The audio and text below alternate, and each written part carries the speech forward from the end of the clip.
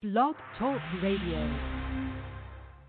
Welcome back to the show. I'm going to go to Gerald Hoover. Gerald Hoover is a best-selling author and certainly does a phenomenal job, his My Hero series, and we're going to talk about that. But Hoover, I wanted to touch base with you and ask you, in this COVID-19, there's two things going on. We'll start with the education side. As you're a professor, you're an author of those series. You talk about not only bullying and mentoring, but education. I mean, being able to spell, being able to write a check. I mean, even if you don't write checks, to learn how to write, signature, things of that nature, the basic things. You know, kids don't even know their home keys. Remember when we were kids, we had to type, we knew the home key and all that. But right now, in this COVID-19, and we're short on time, so I want you to really get into it. What are the pluses and minuses on online schooling? In the beginning, my kids were like, you know what, yeah, this is cool, we get to do it. But now they're getting bored, and they want to be around their friends, so socially it's different. But from an education learning standpoint, especially with black and brown kids who are not only disadvantaged in some cases in neighborhoods, the books and all of those things, what's the pluses and minuses of learning online? Well, I'm going to go with more of it ain't that many pluses to me. I think it's more of the pluses that there's something happening as opposed to just being shut down and there's nothing happening at all. So at least there's something tangible that's being used. You know what I mean? Can it work? Yeah, I mean, it can. But like you just mentioned, that social, the social part of it is part of the dynamic of being able to know how to get along with your teammates. I call them teammates, with classmates, knowing how to function, as opposed to everything being robotic, pressing a button. And that's the one thing I fear, LA, is that with my book, I have a curriculum, and my curriculum is a full charge curriculum where there's a lot of writing involved. And that's by design, because, studies show that your memory is enhanced by writing things down. Also, you use a certain part of the brain when you're writing, as opposed to just touching a button. You use a certain part of the brain when you're reading, as opposed to just things being sent to you digitally. And I think that's where we're going to have a problem. Again, the plus is that we're doing something, so it's better than nothing, but the minuses are a lot. It's and like you said, your young men are getting bored. It's a lot. And then what happens is the kids are so inundated with these video games. Everything is digitized. You know what I mean? So they could be playing Fortnite for 4 or 5 hours. Now all of a sudden you're slowing the pace. Now you're trying to tell them to teach. Now you're trying to tell them to learn that way. It's a lot. So they have to reprogram themselves on even how to learn, as opposed to being away from the computer, instead of being away from the computer and being instructed by a teacher or some sort in front of them, where he or she is able to do things live, and in person, so to speak, and sort of have the option of learning things on the fly as well, doing things on the fly. You really can't do things too much like that when you're online. You have to, you have to kind of robot yourself a little bit as well. So, but again, pluses is that they're doing something. Minuses are a lot. And what I fear is that our children won't get the benefit of really being promoted in a proper manner, meaning earning the promotion. Because right now, you really can't fail a kid. I mean, you can't. I mean, how can you? How do you fail a kid that parents may be suffering from COVID, and themselves might have had it. And who that's a really great point, because if you have a marginal kid, a kid that's been struggling, it's probably not doing a great service for that child if you pass them because of the situation and the climate we are in. And even before this, speak to, because I think we had this conversation before about using. I have a real issue with kids using calculators for math. You know what I mean? And not counting, not writing things out. Like you said, I tell my kids all the time, write it down, take notes.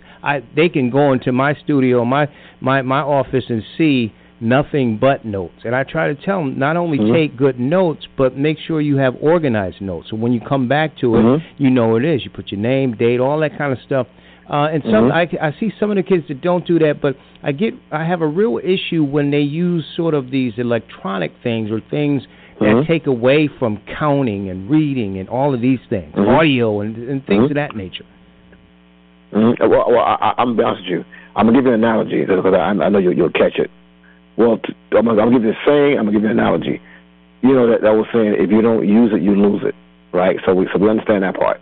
But now, picture a person that's a couch potato, straight up couch potato, remote in his hand and beer in the other hand, eating chips, doing this for years, watching TV, you know, the shape got different, what have you. Then you say, okay, I want you to get in shape, the best shape of your life within 3 weeks. But tonight we're going to start off with you running 5 miles. That person wouldn't walk good 4 blocks. 5 blocks really good without him like, oh my gosh, I'm tired. And that's the same thing that's happening with our babies' brains because they're not using that part of the brain, like you just mentioned. All you're doing is pressing the button. You're not trying to figure things out in your head. You know what I mean? So you're not exercising that part of the brain. And we know the brain is an organ, but it acts as a muscle. You might as well call it a muscle because it acts as like a muscle. But if you don't use certain things to critically think, conceptualize things, figure things out in your head, ponder over stuff, if you don't use that part of the brain, when it's time to use it, you can please. Think about how many people. I guarantee you, at your audience, if you ask them, if you have read a book, if you ask them if they have read a book or a long article in a long time, and if they're going to do it before they go to sleep, and say read the article, I guarantee you they fall asleep before they do it because that brain ain't being used. So now you're going to tell me read all this. You know what I mean? Within a certain period of time, that brain it gets overloaded, and then all of a sudden it starts to shut down because you have to build it back up.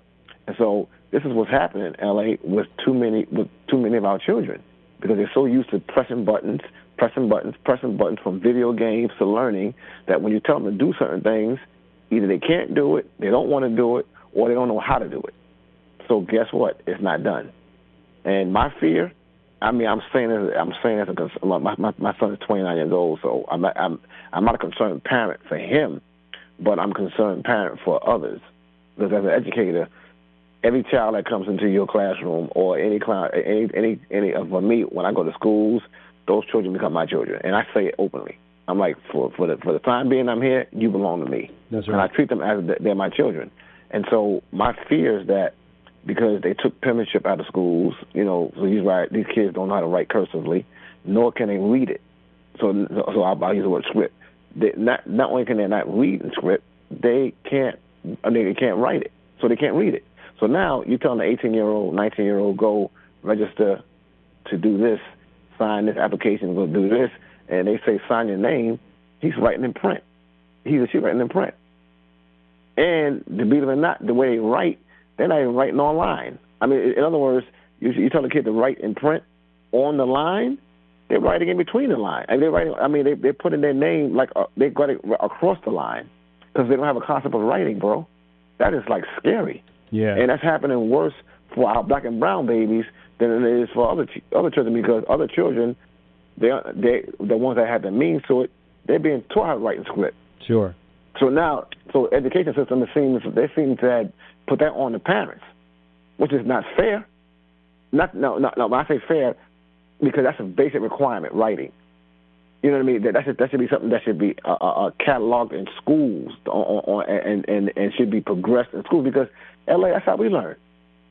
You know what I mean? Our timetables, we get that in school. Right. Our writing, our penmanship, you know, writing between the lines, our tracing. You know what I mean? We did that in school because it was part of our curriculum. Although I write like a doctor without the money, but sign like a doctor. Hey, me too. And here's the funny thing: me too, and I'm ambidextrous with it. I can write with both hands, left hand, right hand. I can do both, and I can write equally sloppy. So we're in the same boat. Yeah. I get that, but at the end of the day, my friend, we can read that. We can read some other sloppy handwriting too, because we're accustomed to doing it. Right. You know what I mean? But again, our babies aren't getting that privilege, and with that, they're going to lose so much in this fake, illusion-filled, digital-based world. Right. Because it's really an illusion. Yeah. It's an illusion, bro. It's an illusion. These smartphones have made us dumb. Talking with Gerald Hoover, best-selling author of My Friend, My Hero, a book targeting young black and brown boys ages 12 and up, here on the Batchelor News Radio Show, Batchelor News Radio Network, and WCOM, Chapel Hill and Carrboro, North Carolina. And we'll get to the book series and info there. Really sort of the final phase, and I know you said there's the positives because they're doing something. But again, the concern I have is that even before the virus, even before they had to go online, and some are going back to school in certain places, and I mean, you can get into if it's safe or not. That's a whole different discussion for another day. But the fact is that, kids, even before the virus, and I have to, again, I challenge mine all the time, work is not, I wouldn't say it was necessarily fun for us, but, we knew we had to do that, and we knew at the end of the day it was going to make us better. Even sometimes we didn't feel like going to school. I tried to play hooky. My mother found out all the time, but I had to do what I had to do. And it didn't seem as forced on us as it is with kids. Kids like, okay, if you do this, you can play this, or you can go outside, and they pushing, they zooming through it. But at the same time, you want to tell them, no, take your time, because a lot of teachers say, take your time, read the questions, when you're taking a test. And it seems like these kids, our kids, are trying to zoom through a lot of the work, and they don't seem to get it. It's more robotic than consumption and understanding and comprehending it. You buy that? I mean, and that's the fear. And matter of fact, you said it eloquently, but you basically repeated what I was saying and the way I said it. When our babies get a certain age, they're not going to be able to function other than doing what they've known. It's almost like putting they put the blinds on horses, run a straight line. They won't know how to do anything else. But it's not set in stone this way. They won't be able to do it, and that's where too many of our children are going to fail. That's where they're going to fail because they won't have options on how to do things any other way, and that's a criminal act if you ask me. It's a criminal act. It's because. And that's why I said fake, illusional filled world, because you'll say, oh, no, he got a so-and-so on his test. But, yeah, he was pressing a button that you helped him press because you're trying to get that funding because the state mandated so-and-so, so-and-so, which the state have no clue what's going on the ground. They're a bunch of bean counters and doing whatever they're doing. They have no clue or concept of what is done on the educational level. None, because if they did, or if their children was in the belly of the beast, they wouldn't have that kind of outlook. And just to interrupt too, if our kids aren't learning, again, pre and post COVID-19, they're ready to put them on meds, Ritalin and whatever, whatever. Man, and that's an issue. And bro, in LA, I believe it or not, pre-COVID. And matter of fact, we've had discussion about my book before COVID. Pre-COVID, well, I started my curriculum 2 years ago. I mean, like getting it in stone. So I'm well ahead of the COVID part. I was yelling and screaming about in 25 years, if we're not careful, that we're going to have an educational apocalypse. I was saying this for about 2 years now. Now it's probably going to be closer than that because we're going to lose 2.5 years. Okay, put it this way: for every child I was already behind, tack on 2 more years. They're not going to fail a kid. They're going to promote them socially. But think about the average 10th grader that's getting ready for college in 2 years. They're going to be functioning on a 6th grade reading level or 6th grade work level. So that means when they graduate high school and graduate to go to college, it's going to be a real challenge. So real quick, because we're running out of time, what would be some of the solutions you have, right now with COVID and moving forward? And please do let people know how they can get My Friend, My Hero. Talk about the book and where they can find it. Sure. Well, I'll do that first because it's fresh in my head. My website is called The Hero Book Series. Right, TheHeroBookSeries.com. For those that are educated or they want to do some homeschool and help them enhance, you can order my book, and I will even let you know how to get the curriculum to go with it. Now, the curriculum it has a study guide, which you have to write, read, do some research to learn how to put words together, context clues. I mean, it was the same thing would happen in the school. Also have a teacher's edition to where you have the answers. So for you parents that have young children, okay, Johnny, do this, do this, do this. You as a parent, whether you've been to school lately or not, it's okay. You have the teacher's guide. You have the answers to the sentences. You have answers to the multiple choice stuff. You have all the answers. I even have a pre-test. So you can say, here, Johnny, take this and let me see how you can do with that. Then I have what's called a unit assessment. And I have answers for that as well. So you have a student success guide, you have a teacher's edition, and you have a unit assessment. So you have all those, and you're good. What I would suggest, put a physical book in your child's hand. E-learning is fine. My book is on tape now. It's coming out in about a month. I even have e-books, which, okay, I'm not really for them, but I know people, grown-ups want to read it like that. That's fine. But put a physical book in your hand. The 5 senses that we're blessed with are given to us for a reason. Putting a physical book in your hand speaks volumes to the mental, soul, mind, and body. There's a lot of, and go on YouTube and research how the effects are of touching a book. Google that. Touching a book. Wow. How powerful. You saw that your knowledge starts, L.A., with just touching the book. It's powerful. I just saw that. I just saw something like that the other day, and it's funny because I've been thinking about it. Because I'll give you an example. Let me say this really quick. I know you're short on time. In the Bible, I'm sorry, in church, people have told me. I remember old ministers would tell me. I would say, well, Elder so and so, what do I learn? What do I read in the Bible? What should I do? They would tell me, say a prayer, put your hand on top of the Bible, and just open it. Meaning, I heard that before. You'll find it. You know what I'm saying, Ella? You know where I'm going. You know where I'm going. There was something powerful about putting your mind right with it, becoming one with the story that you're about to read, and then opening the book. Deep with that. That's deep. And so we keep giving these books, these digital books and everything. You ain't helping these kids. Put a book in your hand. Put a physical book. The 5 senses are given to us for a reason. That's and if right. you dummy us out with that, we ain't gonna have them, buddy. People gonna be robots. That's right. It's not gonna work for us. Yeah. It's not gonna work for us, bro. And the learning is robotic at this point because of that. Come on, man. Yeah, you're right. Come on, you're absolutely man. right. Come on, man. We can't afford that, bro. We can't. And you talk about apocalypse. Oh my God! You get your Negro Dominance points because you have been talking about this for quite some time. So I know that for a fact. Hoove, I love you, man. Appreciate you. Be safe. I'll talk with you very, very soon. We'll get you on next week and talk some more about this. Okay? My pleasure, my brother. Take care, safe, man. All right, man.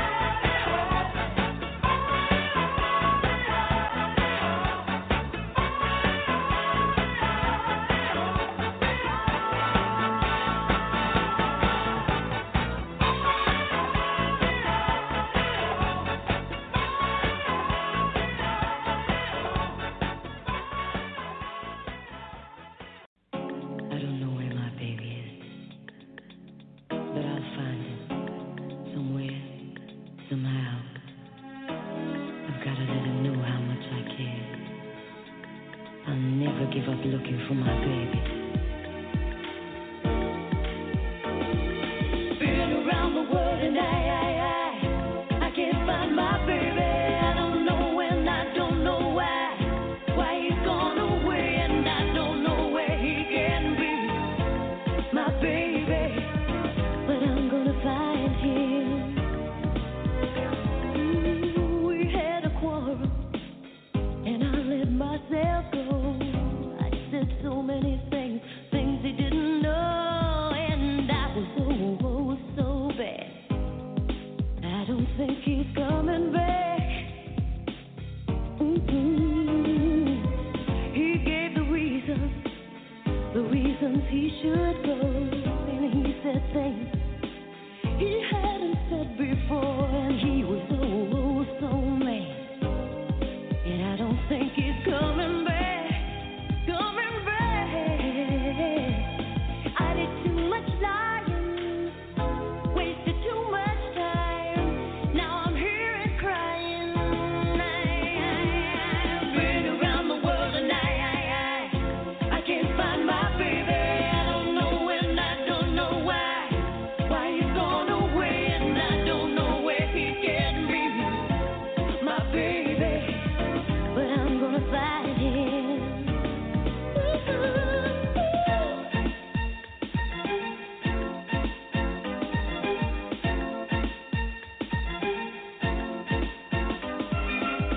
So open-hearted, he never did me wrong. I was the one, the weakest one of all, and now I'm so sad.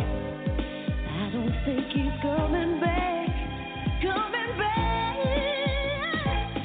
I did too much lying, wasted too much time. Now I'm here and crying. Been around the world and I can't find my baby. I don't know when, I don't know why he's gone away, and I don't know where he can be, my baby. But I'm gonna find him. Been around the world and I can't find my baby. I don't know when, I don't know why he's gone away, and I don't know where he can be, my baby. But I'm gonna find him. I'm going to find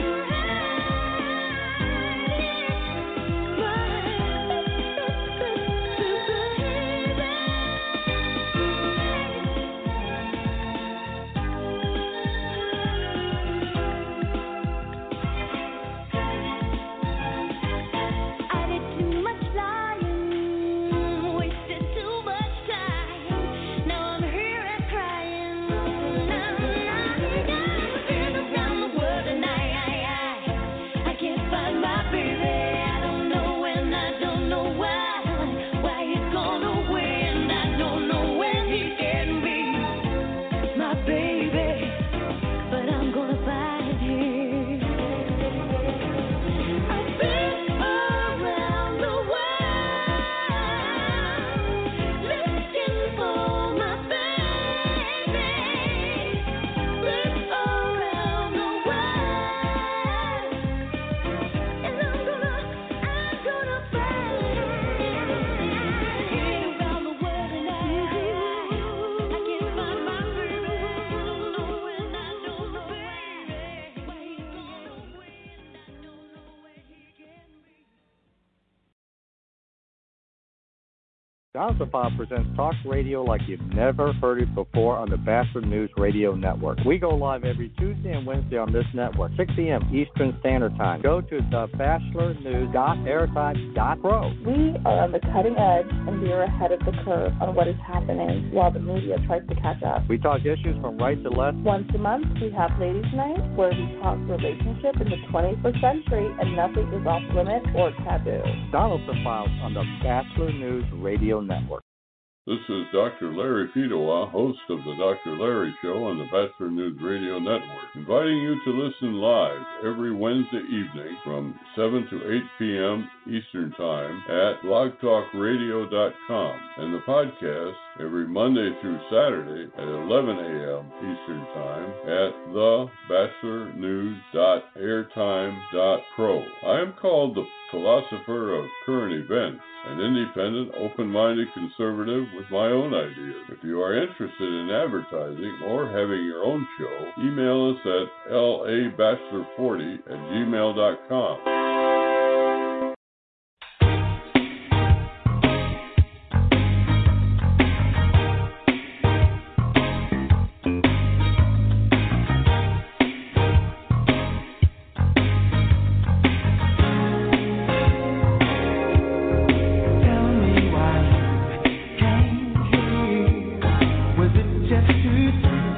And stare, won't you come go with me?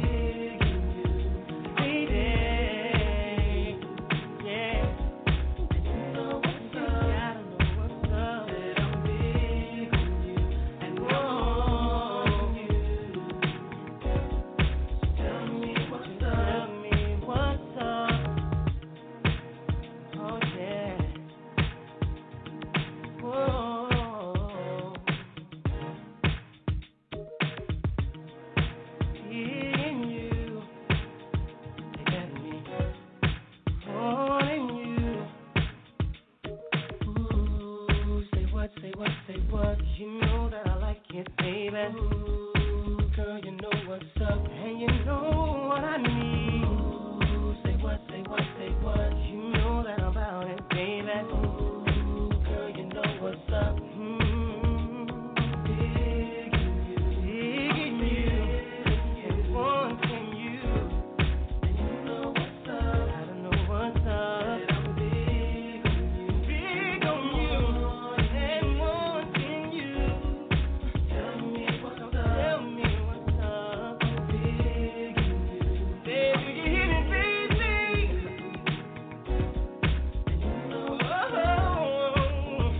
I'm big on you, wanting you. Tell me what's up. What's up? I'm big on you. I'm big on you.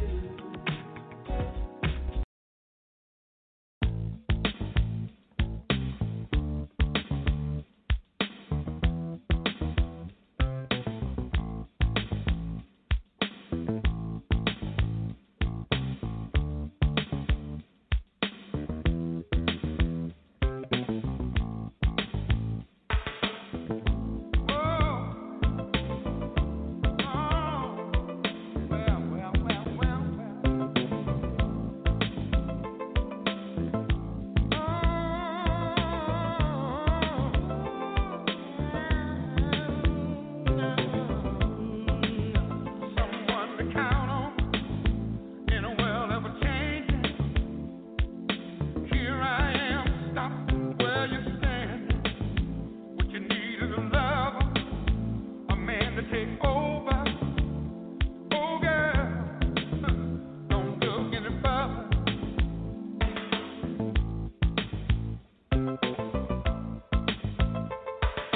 Strange when you think of the chances that we both be in a state of mind, too cool to be careless, looking for the right thing. Oh baby, don't look any further. Tonight we're gonna take a little paradise. Rockin' all night long, baby, all night long. Daylight, I'll still be looking in your ebony eyes, and we'll go on and on and on. Day by day, my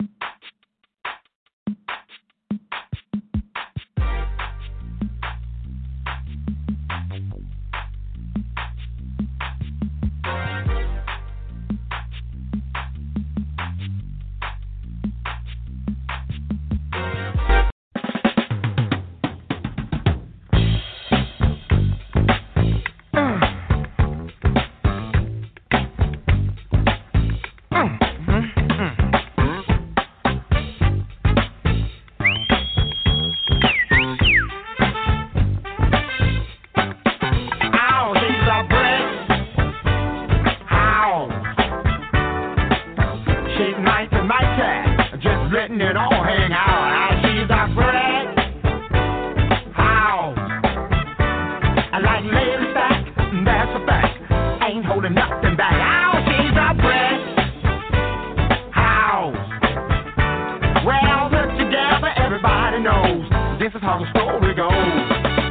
She knows she's got everything that a woman needs to get a man. Yeah, yeah. How can she lose with what she used? 36, 24, 36. What a winning hand, 'cause she's a bitch. How? She's mighty, mighty, just letting it all hang out. And she's a bitch. How? Oh, like lady back, that's a fact. Ain't holding nothing back. Oh, she's a bitch. How? Yeah, she's the one, the only one, built like an Amazon. The clothes she wear, her sexy way, make a old man wish for younger days. Yeah, yeah. She knows she's built and knows how to please. So enough can knock a strong man to his knees. 'Cause she's a bitch. How? Yeah, she's mighty, mighty, just letting it all hang out. Hey, bitch. How? I like lady stack, that's a fact. Ain't holding nothing back. Ow. Shake it down now. Shake it down now. Shake it down now. Shake it down now. Shake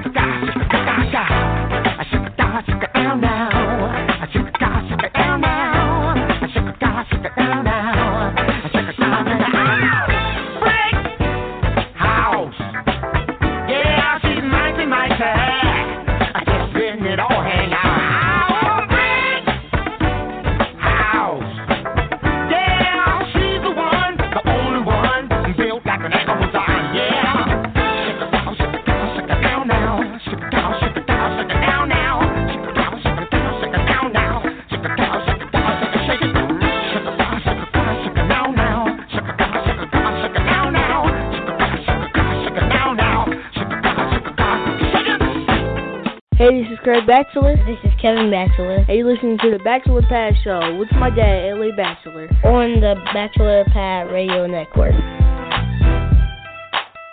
Welcome back to the show. I want to go to Gerald Hoover. Gerald Hoover is a best-selling author and certainly does a phenomenal job. His My Hero series, and we want to talk about that. But I wanted to touch base with you and ask you, in this COVID-19, there's two things going on. We'll start with the education side. As you're a professor, you're an author of those series. You talk about not only bullying and mentoring, but education. I mean, being able to spell, being able to write a check. I mean, even if you don't write checks, to learn how to write, signature, things of that nature, the basic things. You know, kids don't even know their home keys. Remember when we were kids, we had to type, we knew the home key and all that. But right now, in this COVID-19, and we're short on time, so I want you to really get into it. What are the pluses and minuses on online schooling? In the beginning, my kids were like, you know what, yeah, this is cool, we get to do it. But now they're getting bored, and they want to be around their friends, so socially it's different. But from an education learning standpoint, especially with black and brown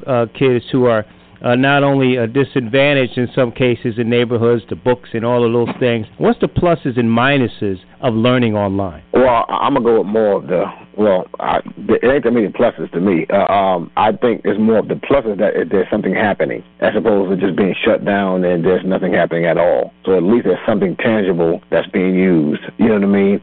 Can it work? Yeah, I mean, it can. But like you just mentioned, that social, the social part of it is part of the dynamic of being able to know how to get along with your teammates. I call them teammates, with classmates, knowing how to function, as opposed to everything being robotic, pressing a button. And that's the one thing I fear, LA, is that with my book, I have a curriculum, and my curriculum is a full charge curriculum where there's a lot of writing involved. And that's by design, because, studies show that your memory is enhanced by writing things down. Also, you use a certain part of the brain when you're writing, as opposed to just touching a button. You use a certain part of the brain when you're reading. as opposed to just things being sent to you digitally. And I think that's where we're going to have a problem. Again, the plus is that we're doing something, so it's better than nothing. But the minuses are a lot. And like you said, your young men are getting bored. It's a lot. And then what happens is the kids are so inundated with these video games. Everything is digitized. You know what I mean? So they could be playing Fortnite for 4 or 5 hours. Now all of a sudden you're slowing the pace. Now you're trying to tell them to teach. Now you're trying to tell them to learn that way. It's a lot.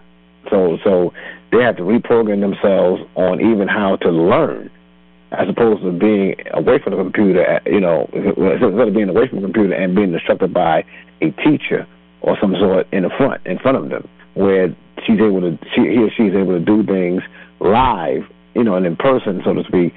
And sort of have the option of learning things on the fly as well, doing things on the fly. You really can't do things too much like that when you're online. You have to, you have to kind of robot yourself a little bit as well. So, but again, pluses is that they're doing something. Minuses are a lot. And what I fear is that our children won't get the benefit of really being promoted in a proper manner. Meaning earning the promotion. Because right now, you really can't fail a kid. I mean, you can't. I mean, how can you?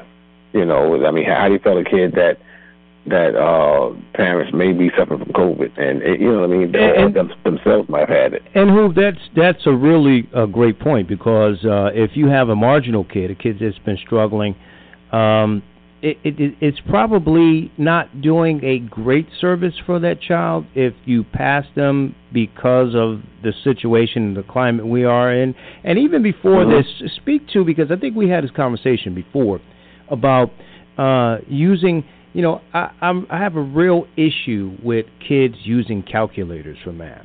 You know what I mean? And not counting, not writing things out. Like you said, I tell my kids all the time, write it down, take notes.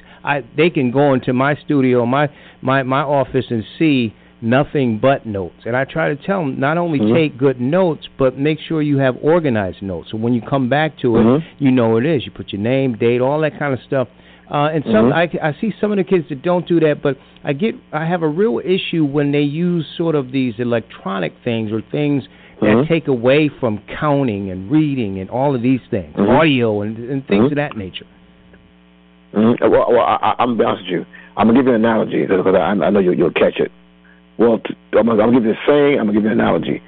That was saying, if you don't use it, you lose it, right? So we understand that part.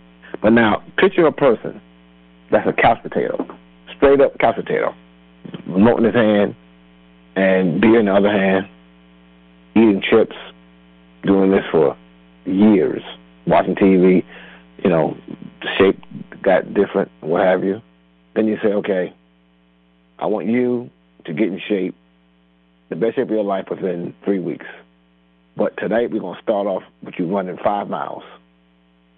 That person wouldn't walk good 4 blocks.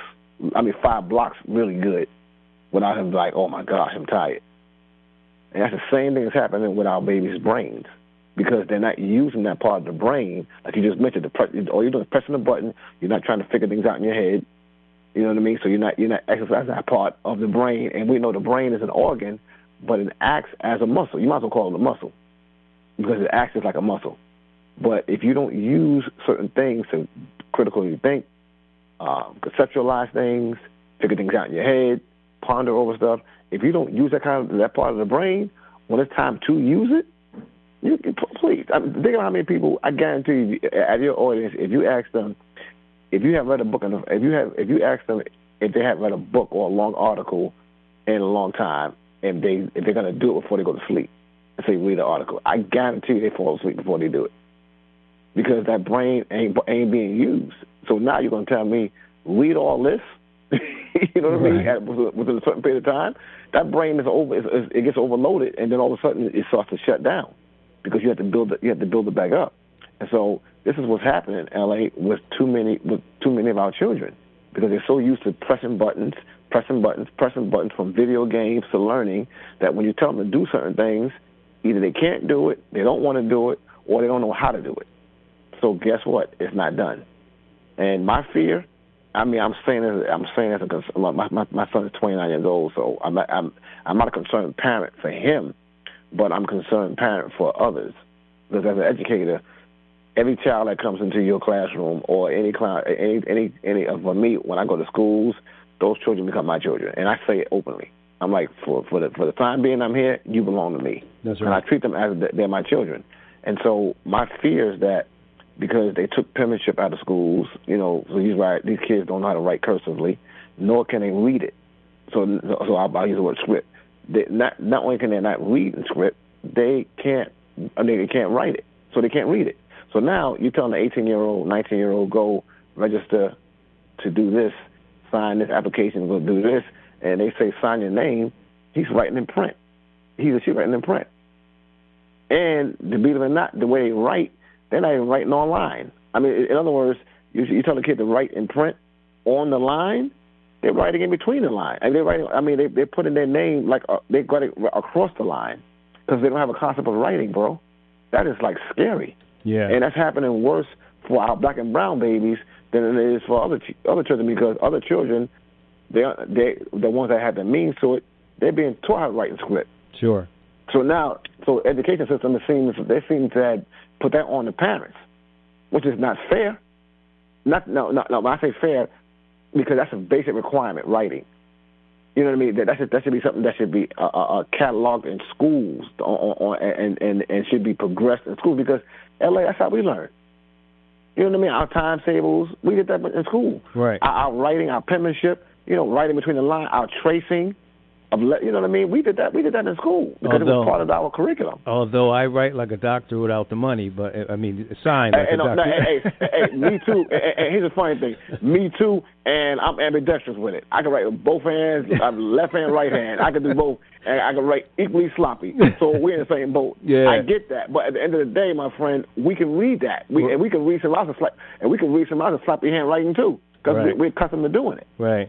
You know what I mean? So, but again, our babies aren't getting that privilege, and with that, they're going to lose so much in this fake, illusion-filled, digital-based world. Right. Because it's really an illusion. Yeah. It's an illusion, bro. It's an illusion. These smartphones have made us dumb. Talking with Gerald Hoover, a best-selling author of My Friend, My Hero, a book targeting young black and brown boys ages 12 and up, here on the Batchelor News Radio Show, Batchelor News Radio Network, and WCOM, Chapel Hill and Carrboro, North Carolina. And we'll get to the book series and info there.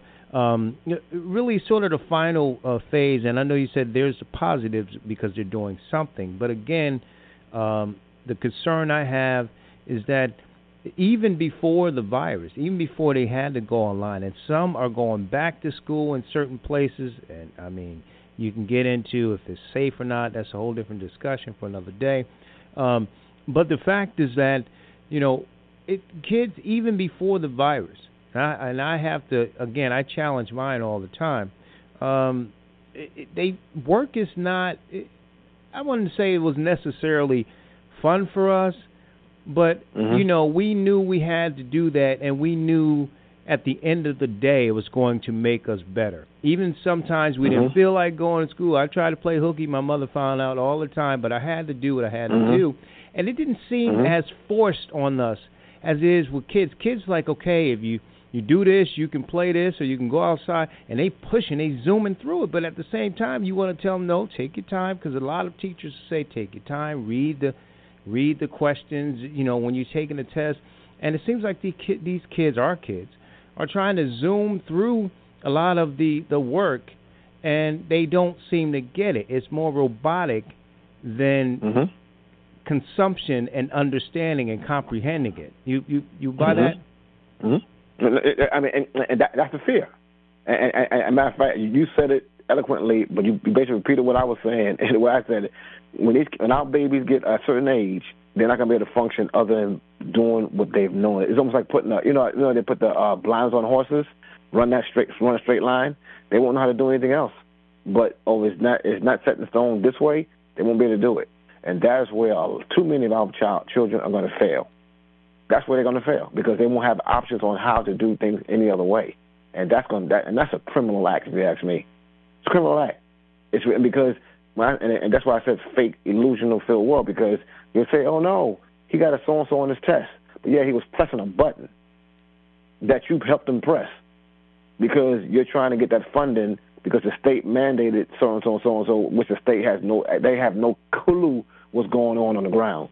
They're a bunch of bean counters and doing whatever they're doing. They have no clue or concept of what is done on the educational level. None. Because if they did, or if their children was in the belly of the beast, they wouldn't have that kind of outlook. And just to interrupt too, if our kids aren't learning, again, pre and post COVID-19, they're ready to put them on meds, Ritalin and whatever, oh my gosh. Whatever. Man, and that's an issue. And bro, in LA, I believe it or not, pre-COVID.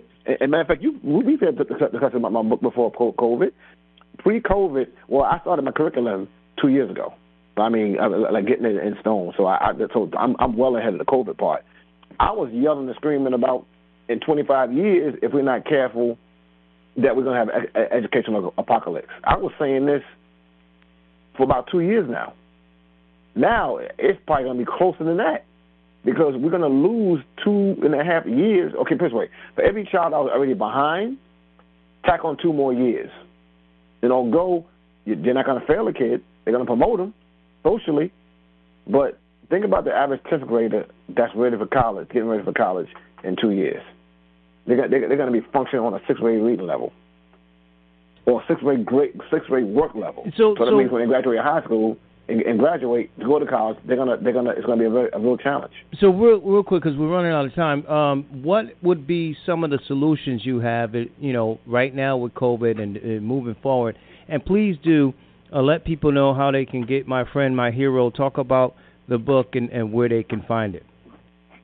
Sure. Well, I'll do that first because it's fresh in my head. My website is called The Hero Book Series. All right, TheHeroBookSeries.com. For those that are educators or they want to do some homeschooling and help them enhance, you can order my book, and I will even let you know how to get the curriculum to go with it. Now, the curriculum it has a study guide, which you have to write, read, do some research to learn how to put words together, context clues. I mean, it was the same thing would happen in the school.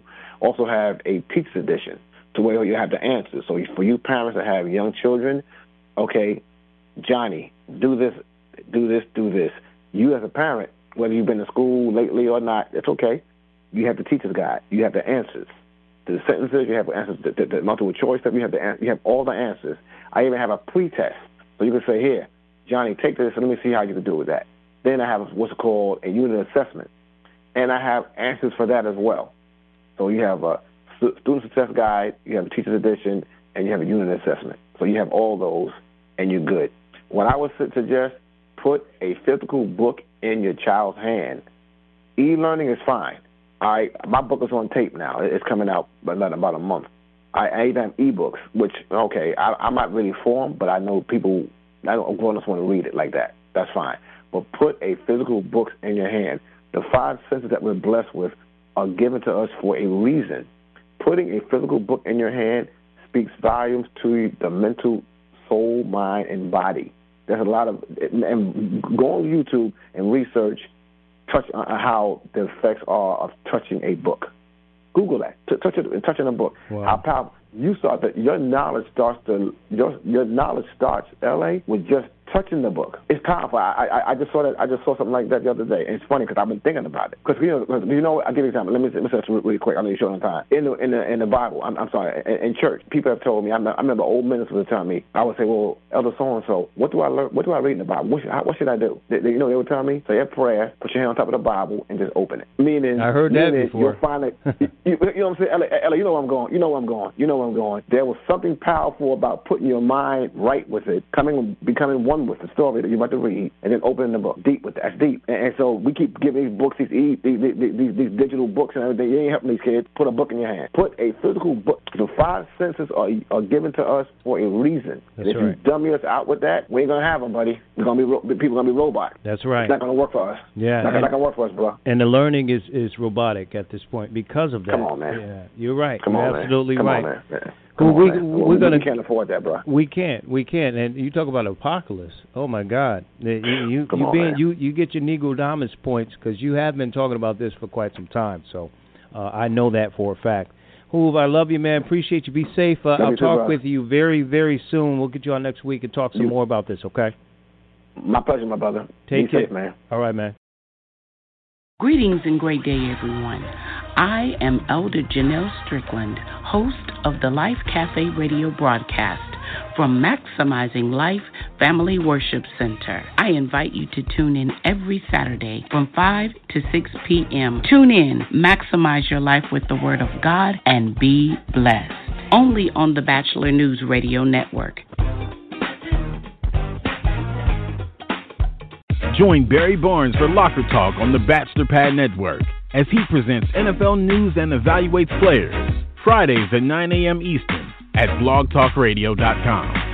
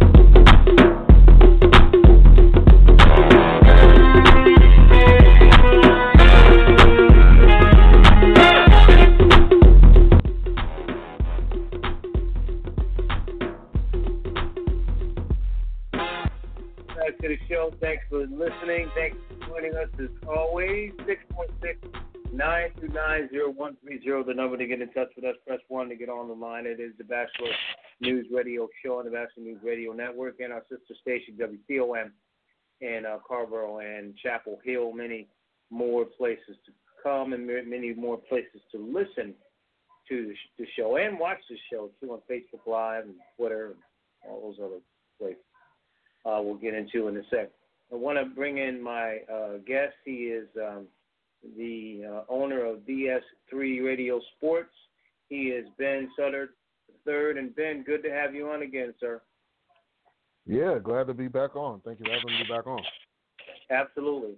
So I wanted to touch on some of the games that we talked about last week, and before we kind of get into the schedule in college football next week. But, you know, Notre Dame gets the win. Georgia gets pounded. Assess both those games there. Yeah, so as far as with Notre Dame, you know, they had a hard-fought game. You know, without Clemson having Justin Lawrence, I figured it was going to be tough. And, you know, Notre Dame got an early Christmas gift, I think, with this one. Now, they did have to fight to get this win. But I was expecting them to get it because not having, you know, your star quarterback as far as Clemson, you know, this is kind of a good opportunity. And Notre Dame pulled it out. You know, this is their first win under Brian Kelly against a top 5 team. So it's however long Brian Kelly's been there. Georgia surprised me. I was expecting more out of Georgia. I think, though, this shows that their quarterback play is not up to snuff.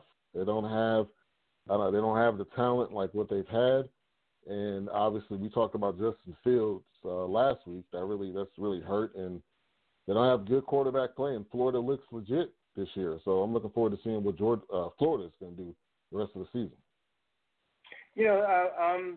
I do want to go back to, though, the Notre Dame game because, listen, that kid, the freshman from Clemson, wasn't the issue. Their defense is the issue. They just can't stop anybody. And, you kind of see in college football now outside of maybe Georgia, but, of course, they can't score. And most of these teams it's just, score. Even Alabama could probably score in the NFL with that team, but they can't stop anybody.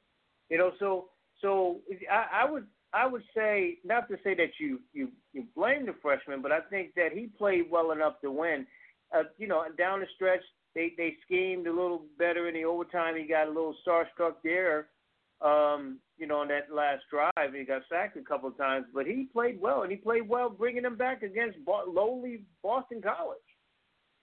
Yeah, and you're right. I think the Clemson defense is obviously not the same as what they've been in past years, going into basically a shootout, and they went into overtime. So the defense has some questions to answer. Yeah, it's going to be interesting with that defense moving forward, and you see that I think you called it last week that even with a Clemson loss, and of course it was a close Clemson loss, that they would still be in that top four. And it's funny though because they're using a lot of the voters are saying, well, they didn't have their star quarterback, so we'll give them a pass. How about they just barely lost to a top 5 team, and they get the credit? Nevertheless, these teams can meet in the ACC championship. I think it'll be a totally different story. But Georgia's, Kirby Smart, I've been saying to Georgia fans and SEC fans that he's not the guy that's going to win a national championship. First of all, again, the Justin Fields thing is one thing. I just don't trust him to make the smart decisions, even when they have a good quarterback in tough situations. What do you think of Kirby Smart? Yeah, he's one of those Urban Meyer disciples, and I think a lot of people say if you're in a good coaching tree, that it should transfer, and it doesn't always do that. And Georgia's always been the stepchild in the SEC. To Alabama. Alabama's going to be king until someone knocks Alabama off. And Georgia's had multiple opportunities, and they haven't been able to do it. And, they're like, that's running back you. They always have your running backs. But when it comes to the quarterback play and the defense, it can be so-so. And that's Kirby Smart. That's his problem, and that's something that he has to fix. But I agree. I don't think they're going to get to a national championship anytime soon because they can't match up, with the teams in their conference, let alone Clemson or let alone other teams outside. Yeah, I just think that, when you look at Georgia, they just always, as long as Alabama's there, they can be dominated on one side and then fall short. Ohio State continues to play well. The speed of this team is really, really good on both sides of the ball. But it's all about Justin Fields. Not only for a shot at winning the national championship, but also the Heisman. Do you buy into that they sink or swim on his arm and his legs, of course?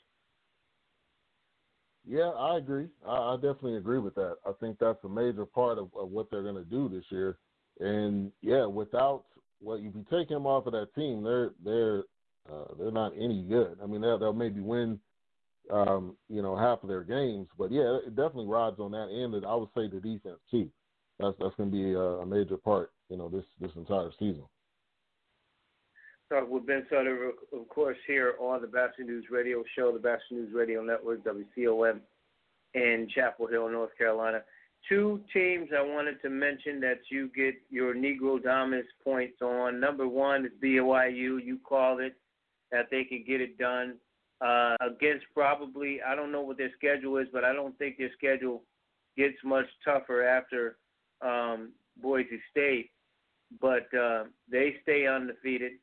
And then when you look at a team like Liberty, once again, you get the credit. You said you wouldn't be surprised they'd go into Blacksburg and get it done, and surely they did.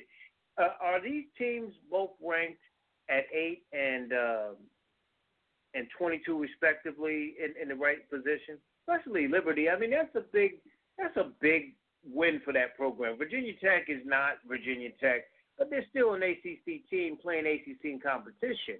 So, I mean, that's a huge win on the road for them.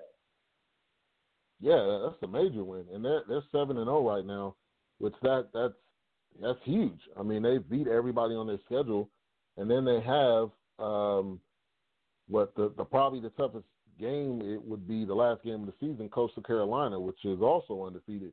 So this is a big win for Liberty, and I got much love and respect for them. I think that just shows that there's teams outside of the Power Five that can still run with the big boys. You look at BYU, they are 8-0. They're now ranked at 8, so I got to give them their props. And all they have is San Diego State, the last game of the season, which is probably their last toughest game. And then they play the North Alabama Lions, whoever that is. So they're probably going to win the table, and they'll go 10-0, and we'll see if they get it. They get into that top 4, which I don't know. I think it's all going to depend on what the other Power 5 teams do, and then if there's one spot left, BYU may grab it. Yeah, BYU could grab it, and you're right. Coastal Carolina maybe not as surprising because they've played with the App States and stuff, and of course the Appalachian State, maybe mid-major, but they played with those. So, I mean, both stories, Coastal Carolina and Liberty, being great stories for college football. The Pac-12, Johnny come lately. USC wins. I think Oregon won their games, and they're jumping them in. How do you really, if you were making this top 25? And the SEC started at one point, by the way, the Big Ten said, we're going to play. Here they come. And you get, the Pac-12 here, and now you get all these schools here. How do you even rank an Oregon and the USC in the top 25 after one game? Yeah. Personally, I wouldn't do it at all. They're only playing 6 games this year. They at first they said they weren't going to play at all, so I don't even. They're just clogging up, spots at this point. If you go 6-0, that to me you got to at least play 8 games to be considered in a top spot or even in the top 25 at all. So to me it's kind of disrespectful to the other teams that have been playing, and USC of the world just comes out of nowhere and they get ranked. And some other teams just come out of nowhere. Oregon just comes out and they get ranked. I mean, to me that's not fair to the other teams because they've been playing longer. And say Oregon wins all of their games, they could possibly move up into at least the top 5, and that doesn't even make any sense. So I think they need to they should have looked at that a little bit closer. But it's a pandemic, it's unheard of times right now. Yeah, I agree with you. If you don't get to jump in because you're a Power 5 school, but you only play one game, and then there's schools that have been playing, the Oklahoma States and the Iowa States, and those schools have played already in the Big 12, and you got the Southeastern Conference, of course. Even Louisiana Lafayette is in the top 25, and they're at 25. But here comes, USC and Oregon jumping in to the fray. I don't think that's right. Speaking of some teams that I would say you think would be a sleeper team, give me two. I mean, I could think of Florida may not be a sleeper team because they're Florida and, you know, they've coming off a great win and they pounding guys and stuff like that. But nobody's talking about them in terms of maybe getting to a national championship game. The U, still not the U, is like you said, a half C or something like that or whatever. But they're at 9. They're playing pretty good football as well. So who would be a team or two as you would deem as being a sleeper? One I would say is Cincinnati. Cincinnati is quietly 6-0 and they're 7th, and most of the other teams ahead of them all have one loss. So if Cincinnati, somehow runs the table, based on what it looks like right now, they would be that 4th team. So that's one team I would give some props to, because they're just quietly winning games, and the rest of their schedule does not look that difficult. So, that's a huge possibility. That would be one team I would say. The other team I would go with, which we mentioned already, Coastal Carolina, which they're 15th. And this is kind of the thing you run into, if teams win all their games, what's the strength of schedule? So all those kind of questions are going to be coming up. But they have a big-time matchup at the end of the season, which they'll be playing Liberty. So who knows how that could go, where they could be, at that point in time in the season. But that's two teams I would say is Cincinnati and Coastal Carolina, which are, quietly, dominating right now against the teams they're playing against. Yeah, Iowa State, the last couple of years have had some nice wins, too. And, wow, who would have thought on November 12th, the time of this broadcast, that Indiana would be undefeated, albeit 3 games, and 10th ranked in the top 25. I mean, really. Right. Right. That's something else. Texas A&M want a little love, too. And, of course, their Aggie fans want that, too. Alabama obviously is the at least I would say the offensive cream of the crop. What do you do to slow them down? Man, that's the $1 million question. Number one, you got to try to stop the running game, which that's going to be difficult to do.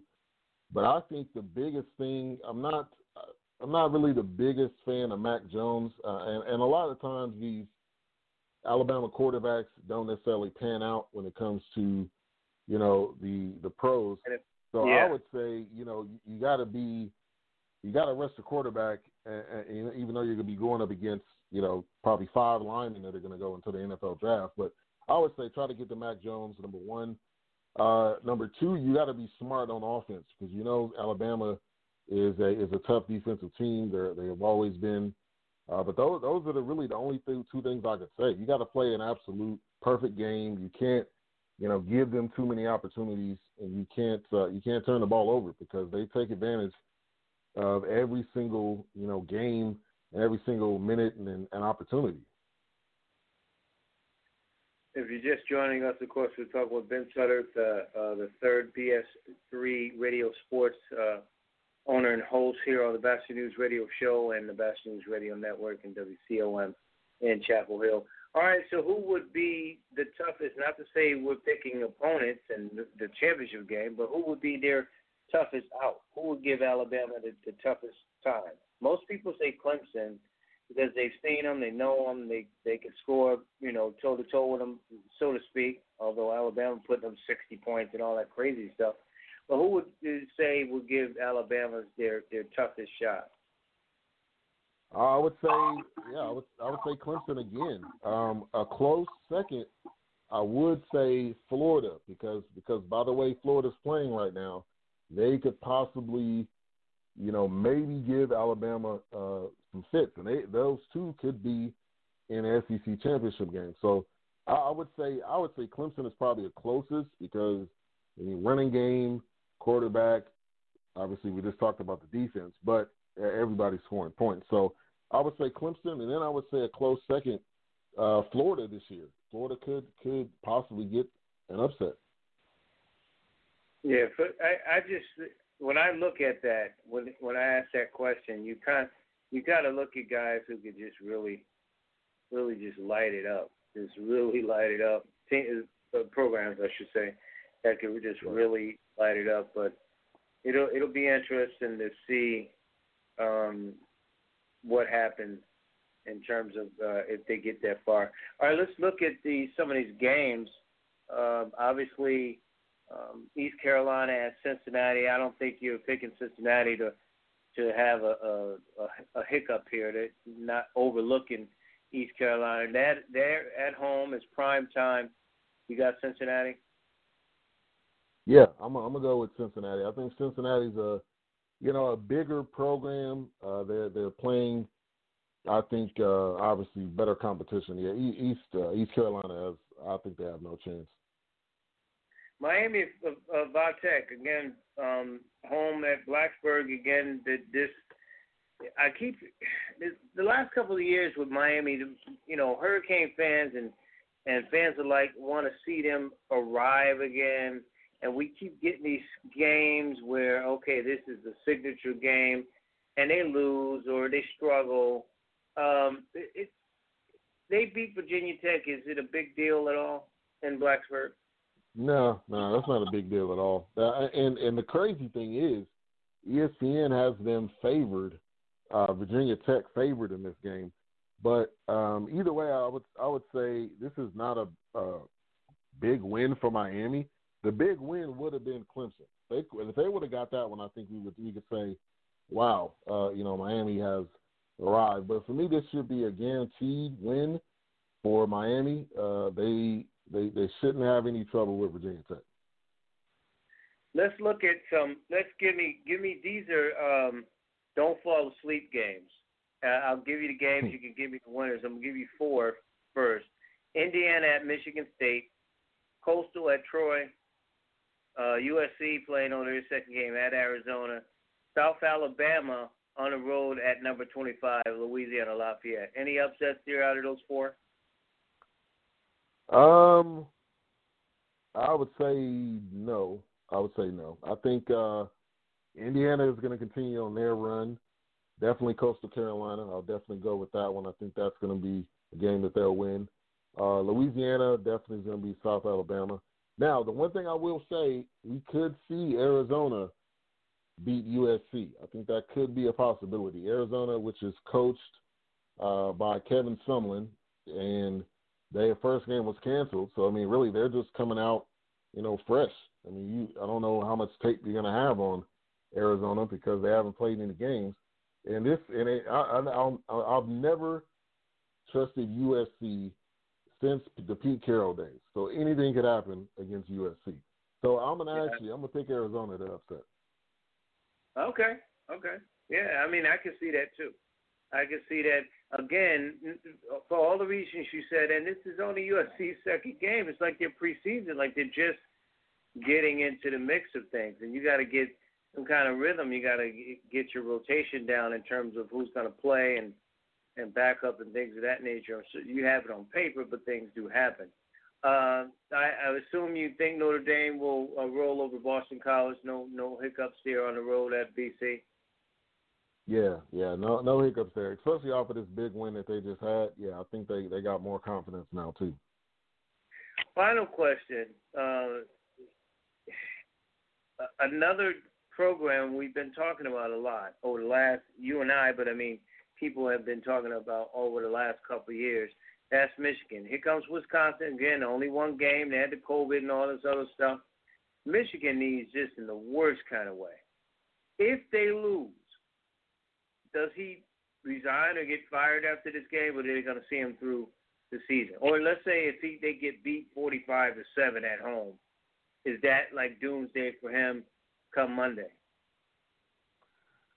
I don't see them firing him before the season's over. I see them finishing it out, especially because I think if they somehow beat Ohio State, I could see them keeping him there because that is their major game of the year. And if you can't win that game, which he hasn't done, so to me that would be the last. If they lose 45-7, I think he's the hot seat is heating up even further. But you're right. This is a must win game for Michigan. They're 1-2 in the Big Ten. They've lost back-to-back games. They cannot lose a third game. But I'm going to say Harbaugh will be there through the end of the season. That's a heck of a lot of pressure for them not to do something, because you know how big time any fan is, and especially ones that are donating to that big stadium with all that money and everything else. But it'll be interesting. I think he's kind of checked out too, Ben. I really do. I think he doesn't want any part of this anymore. I think he wants to leave. I don't think he's really been coaching with passion and heart. I think his mind is on another job. Yeah, I see him going back to the NFL. I think we talked about that last week. I just see kind of the writing on the wall, it seems like.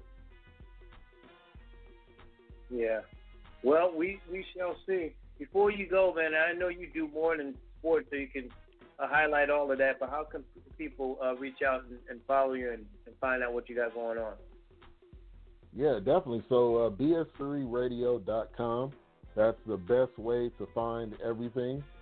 Also, I started BS3 Coaching, which I coach people into podcasting. So if they want to improve their podcast or if they want to start one, and so you can find that on bs3radio.com as well. And that's pretty much what I have going on right now. That's a lot, man. And listen, I appreciate your insight. You are always on point. You are on point. I told you got your Negro Dominance points from last week, so you'll be working on some more. Next week. I appreciate you, bro. Have a good weekend. All right, you too. Thank you. Thank you. All Ben right. Sutter, always good to have him on the third BS3 Radio Sports, BS3RadioSports.com.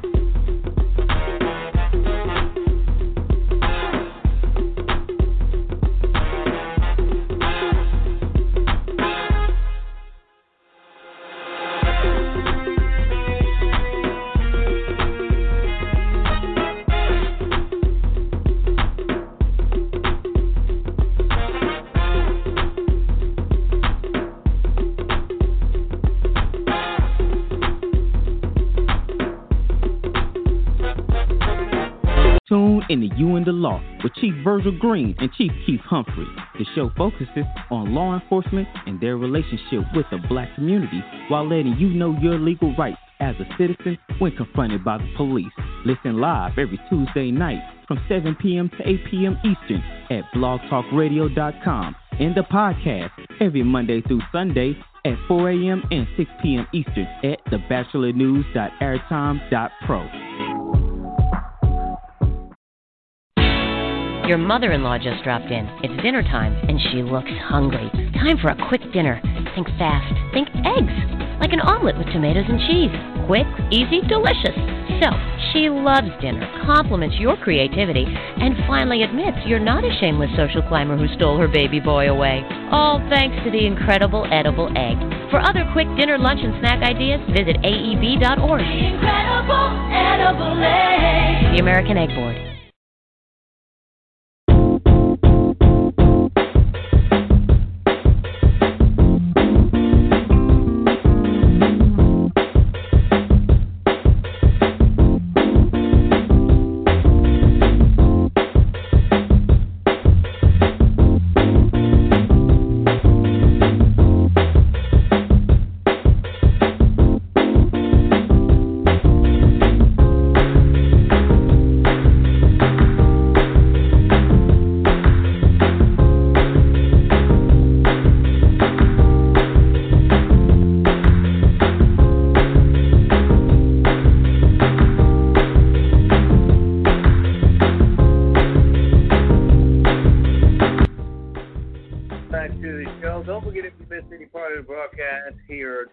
You can go to the website, listen to the rebroadcast at 8 a.m. and 3 p.m. Eastern Time at thebachelornews.airtime.pro, thebachelornews.airtime.pro.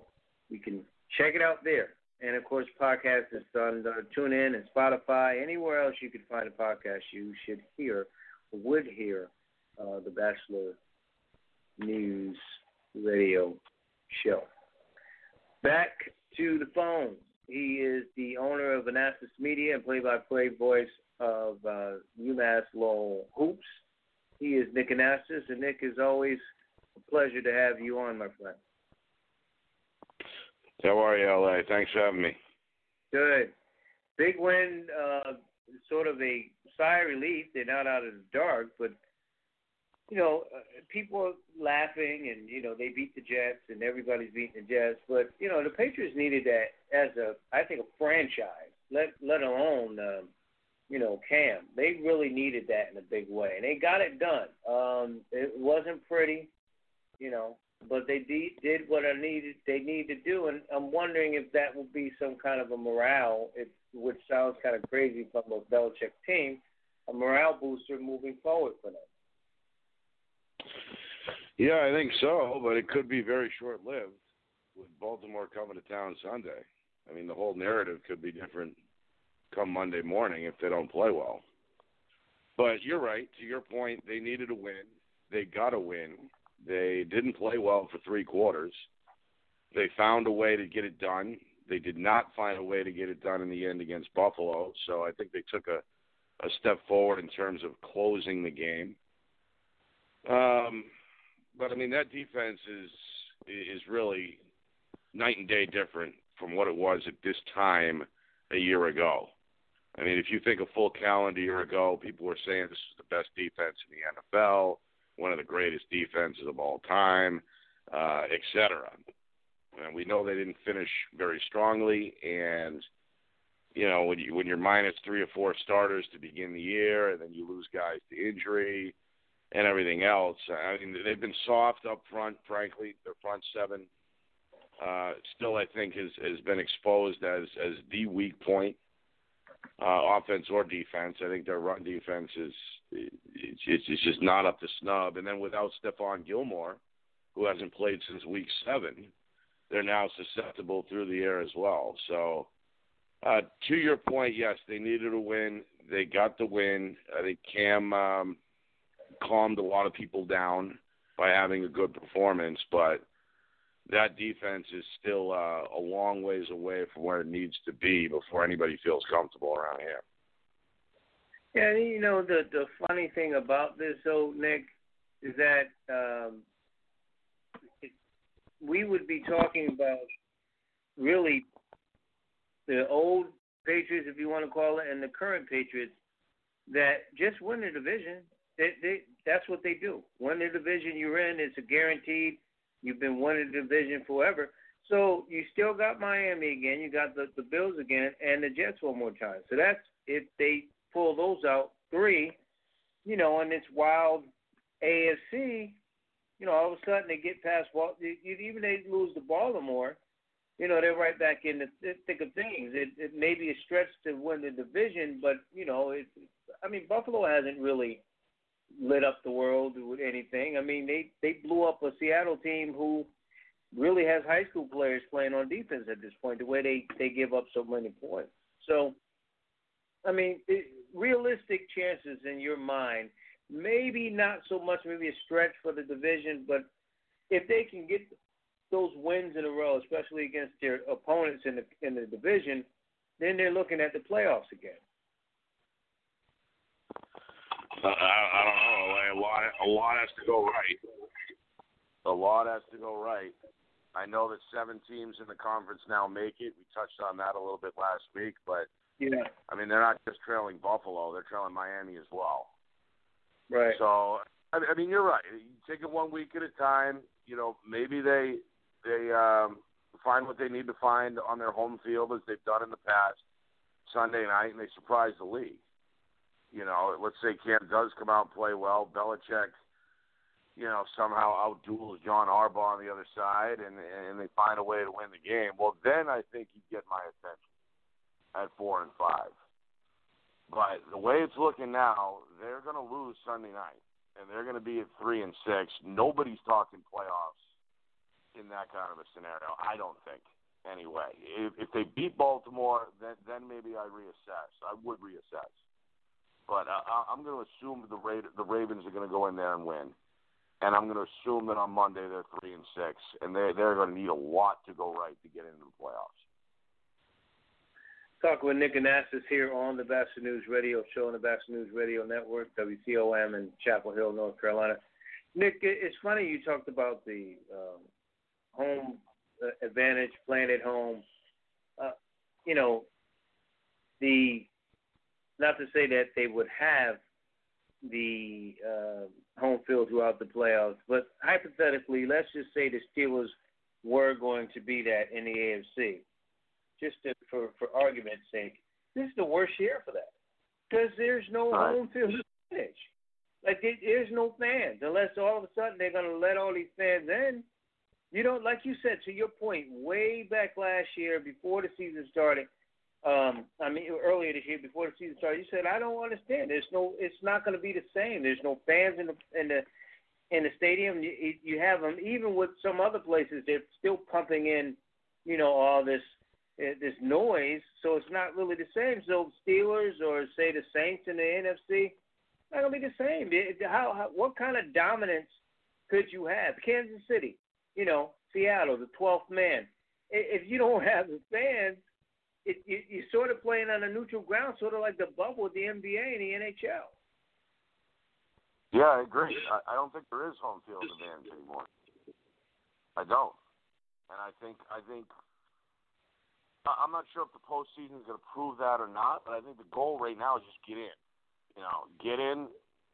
Especially when only one team is going to get a bye. Right, the top seed gets a bye. I think that still does have some value. Because you're going to get some rest at a key time. But the 2 seed no longer has a bye. And now again, with home fans irrelevant, or, some stadiums have allowed, 12, 13,000 fans, a far cry from the 70 to 75,000 they're used to. Not enough to make a sizable difference.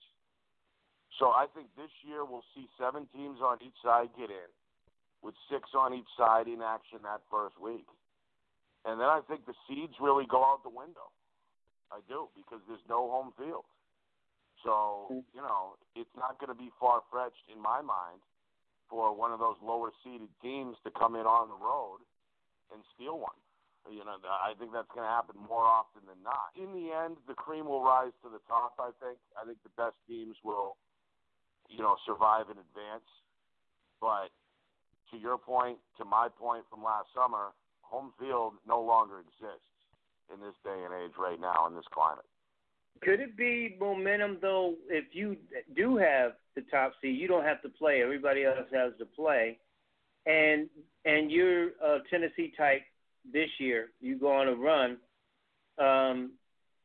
That top seed plays one game and maybe gets some kind of momentum going into a second game. I guess obviously it would be a championship game. Could you see that scenario where the lower seed will knock off in the first round, and those teams will win, but as they get closer, like you said, the cream will rise to the top.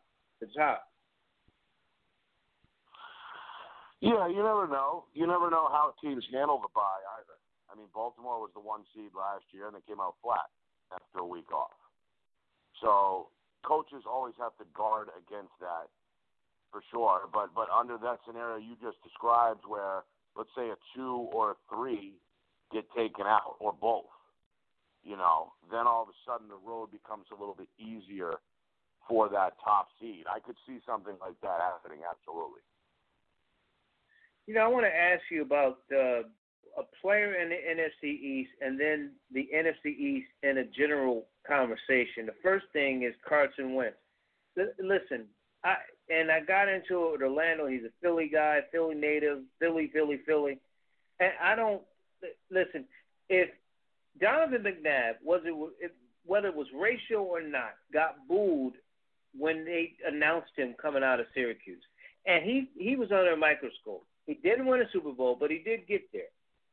Carson Wentz's numbers are worse than his when he started. And my thing is, I understand this year they're going to give him a mulligan in the past because no offensive line and your tight end's out and all of this. I get that. But prior to that, the guy just, to me, doesn't – when I look at him and see him play, he can make the throws. Well, a lot of guys can make the throws. He doesn't take care of the football. He doesn't make smart decisions with the football. And Orlando, I was saying, like, he had 4 turnovers against the Cowboys. Now Ben did too, but but we won, and it wasn't as disastrous looking, if you will. But I just don't see it with Carson. And I'm not saying dump him in the water and kick him to the curb, but I don't think he gets the scrutiny that he should. And they're 3-4-1 in a horrible division, and it's been like this with him. And people say, well, if he didn't get hurt, who would have known? Well, we don't know. He didn't play in the Super Bowl, and they still won the game. And the coaching hasn't changed. They lost some coordinators, but the head coach that won the Super Bowl is the same head coach now. So where's the problem? Is Carson Wentz overrated a little bit, or should we just – it's still a book at sea with him? Because he turns the ball over to me and makes bad decisions too much, takes too many bad sacks too. I don't think the leash is as long as it was for him. I think he's gotten a fair amount of scrutiny this season, both inside of Philadelphia and with the national media, more so than last year. You're right. I think some people tend to treat him still with kid gloves and still tend to act like he was the one who won the Super Bowl, when obviously, as you just said, not only did he not play in that game, but his backup came in and threw for 500 yards or close to it. So I think there was a little bit of an alarm actually late last year where he didn't play well to close the end of the year. Enough so that they go out in April in the draft and spend second-round capital on a backup quarterback. So that I think is, if not a red flag, it's at least a yellow flag going into this year. And then, to your point, he's regressed. It seems like he's got happy feet. It seems like he's not as mobile. He's not as good on the run. He's not as good out of the pocket. He still can make all the throws. He can hit all the receivers on the route tree. He's still big, physical. He's tall. I mean, he has those physical attributes. But, to your point, he did not win them the Super Bowl. He's taken a step back this year. And they put a little bit of pressure on him, I think, by drafting Jalen Hurts in April. So we'll see. It'll be interesting to see what happens. If they win the division and let's say, he performs well, at least has a good game in the playoff game. Maybe they don't win, but holds his own. That'll go a long way for him in the summer. But if they fall flat, they don't make the playoffs, he doesn't play well, he's going to be under more fire this summer. Good point. We're talking with Nick Anastas here on the Batchelor News Radio Show. Nick, listen, we're always going to have bad teams in all sports, but we're talking about the NFL. The Falcons struggled low in games. They've come back and played well. The Jets are god-awful. Like Alabama could probably beat them at this point. They're so bad. But more and more, it seems, in different seasons, we're having these conferences, or not conferences, but divisions where it's just the division is horrible. And the NFC East was like this before. So this is the second year in a row where they're 8-8 or whatever. Neither one. I don't think any of the teams are going to get close to 8 wins and win this division this year. Is it time for the owners with the competition committee to just maybe examine and see what kind of interest is out there, where you take the top 8 teams or 7 teams at this point, and go that way? I mean, it's not really fair. The Falcons would be in a game and a half or game back of Philly. They're in last place in that division. And you got teams that maybe a team is not going to make the playoffs because they got to give the division win to the NFC least. What's your thoughts on that? I don't know. I'd be open to hearing it, but frankly, I'd probably in the end vote to keep it the same. I think it's probably about when you factor in regional rivalries, regional history, et cetera. But then, if you want to put that aside, fine. I think there is some value to that, but you don't want to count that, fine. Still, though, you have to understand that it's based around the schedules. The divisions your schedule is based around your divisional opponents. So a team could pile up 7 wins and 2 losses, and you could argue, like typically the Patriots do, okay? Right. The Patriots sat on top of a weak AFC East team for 15 straight years. So, you can't necessarily say, well, let's reward New England because they have 12 wins at the end of the year, even though their conference, wasn't that good. I think at that point you punish other teams. For example, again, let's say a team goes out and wins the division. It's a good division. They get in. Nobody has a problem with that. The team usually the third team in a good division, let's say, goes 9-7, doesn't get in, but another division winner at 8-8 gets in. It's still not comparing apples to apples because those two schedules were different. So if the schedule is the same, then I would say, okay, if all 32 teams have the same schedule, well, then the records would be comparable. It would be okay to compare those records. But when the divisions and the schedules are set up so that one team has a drastically different schedule than another team, even in the same conference, I think then you have to merit the division winner. You have to reward the division winner under that kind of a circumstance. But let me ask you though, if when they're looking at playoffs and the playoff ties, teams score more points, a better record against common opponents, and they're doing all these breakdowns and stuff. Why not use wins and losses as a real strength? Especially if, say, Tennessee beat Dallas and then Philly lost to Dallas, and they lost to them twice or whatever. So then Tennessee, I'm just making up team. Tennessee doesn't get in because Philly's the division winner, but Tennessee beat the common opponents more than the Eagles.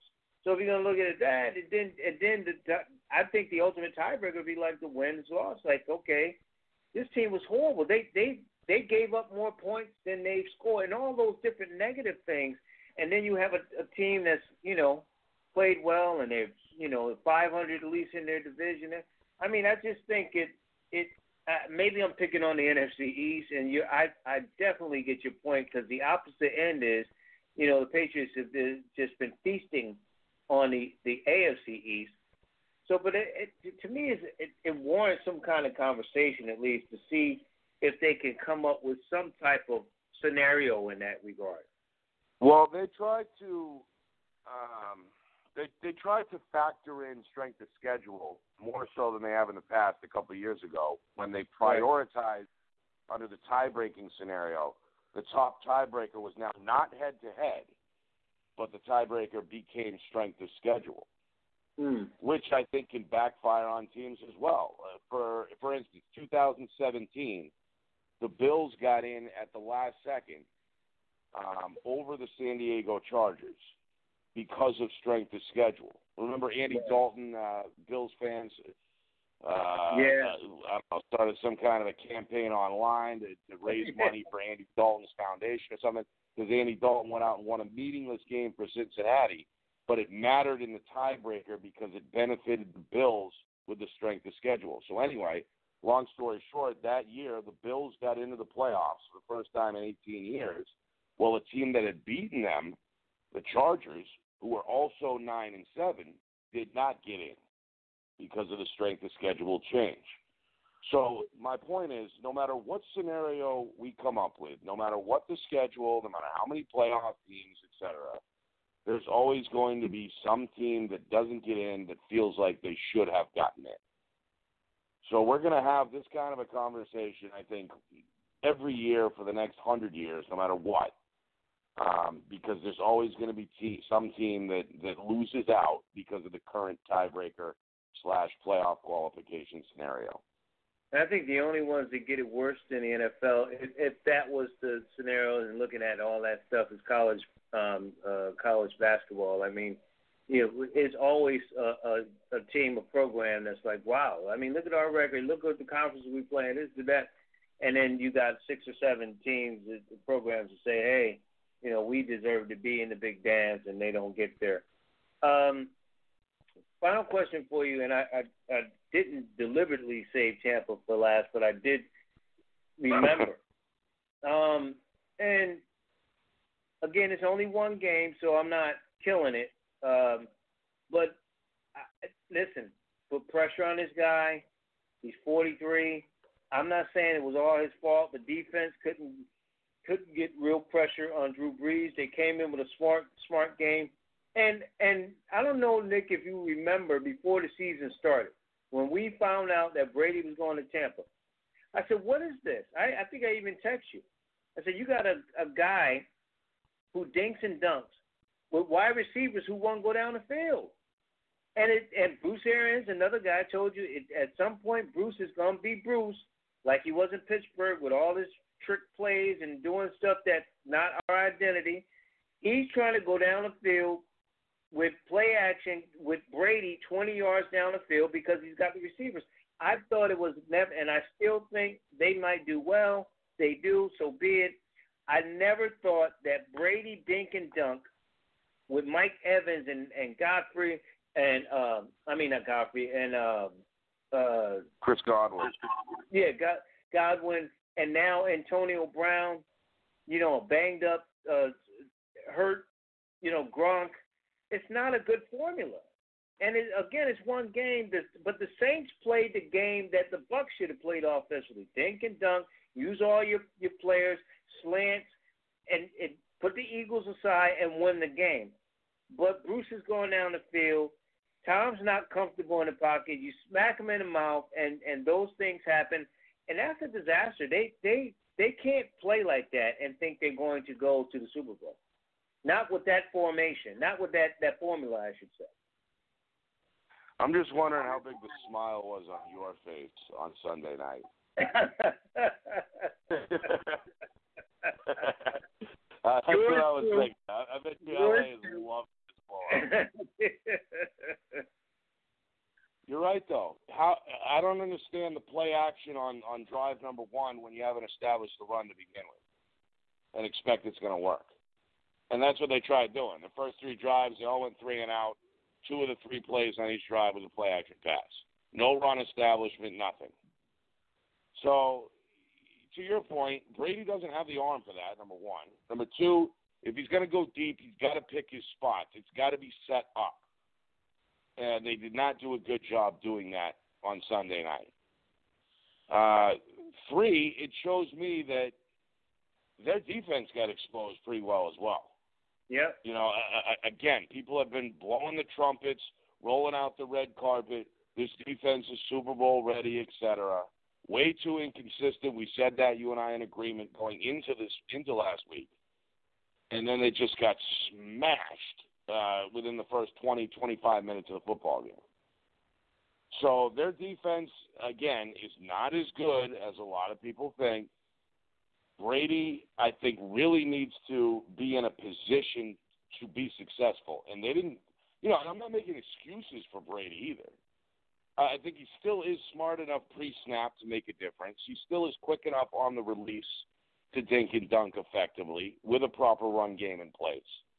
And when Tampa does protect him, he's okay. But all those things didn't happen. And they didn't happen early, and the game spiraled out of control. Their defense got exposed, so I'd imagine it's not a very fun week this week in Tampa for them as they try to right the ship. We'll see how big of a dark horse, an X factor, Antonio Brown becomes. And obviously Gronk had been playing well. He had scored 3 touchdowns in a row going into that disaster Sunday. So I don't think all hope is lost, but they certainly need to take a step forward in practice and play better this week. Otherwise, there will be some legitimate alarm bells sounded. Yeah, and I think they got Carolina this week on the road, if I'm not mistaken. And, and Brady, to his blame, is he's trying to force the ball to Antonio Brown. The guy, you got Mike Evans. You've been playing with him the whole time. and you're forcing the ball to a guy just coming on the field, and I thought that was a mistake too. And again, I've been saying it, I'm not a Bruce Arians guy. I thought he messed up our identity when he was there. All the trick plays and it was all Ben all day, no running the football. He's doing the same thing here. No running the ball. Leonard Fournette, you got running backs galore. And then Tampa doesn't. I don't know what's going on with Shaq and that pass rush. They can't rush the quarterback unless they run a scheme blitz or something like that. They can't get to the quarterback. And that's going to be an issue for him too. Go ahead. And on Shaq Barrett, I sung his praises a little bit last week because he had almost 20 sacks last year.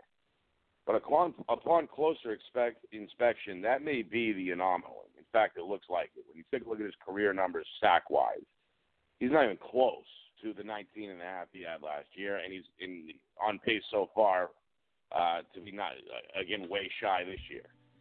So I don't think he's that year in and year out stud edge rush pass rusher, top tier defensive end. He's not. He had a good year last year. He's come back down to earth, I think, this year. And there's not a whole lot of help on the other side.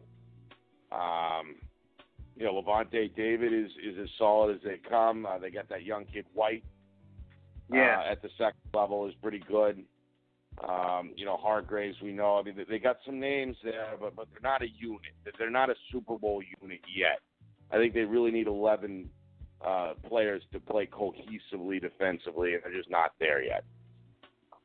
Yeah, they better learn to pass the defense because, like I said, and I'm always critical of the Steelers, they remind me of them without the pass rushes a little bit. But if you block that front seven, you could throw the ball down the field on. You can. And that's what it showed. We'll see. Nick, as always, man, you be safe. You enjoy your weekend. Talk with you next week, my friend. Thank you. Sorry for the alarm. That's my girlfriend's fault. Oh, see? Tell your girlfriend not during the Batchelor News radio show to set off any alarms. Yeah, I know.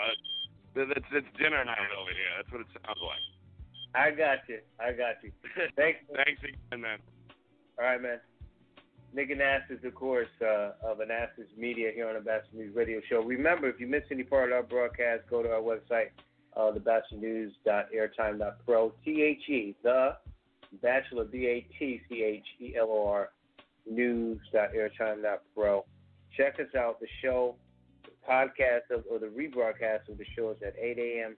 and 3 p.m. Eastern Time every single day of the week. So if you missed a live, you can go there. We also have lots of other great programming and great shows, music, and, matter of fact, love songs from 8 p.m. to midnight, Monday through Saturday. Enjoy. Talk with you very soon on the Batchelor News Radio Show, Batchelor News Radio Network, WCOM, in Carrboro and Chapel Hill, North Carolina.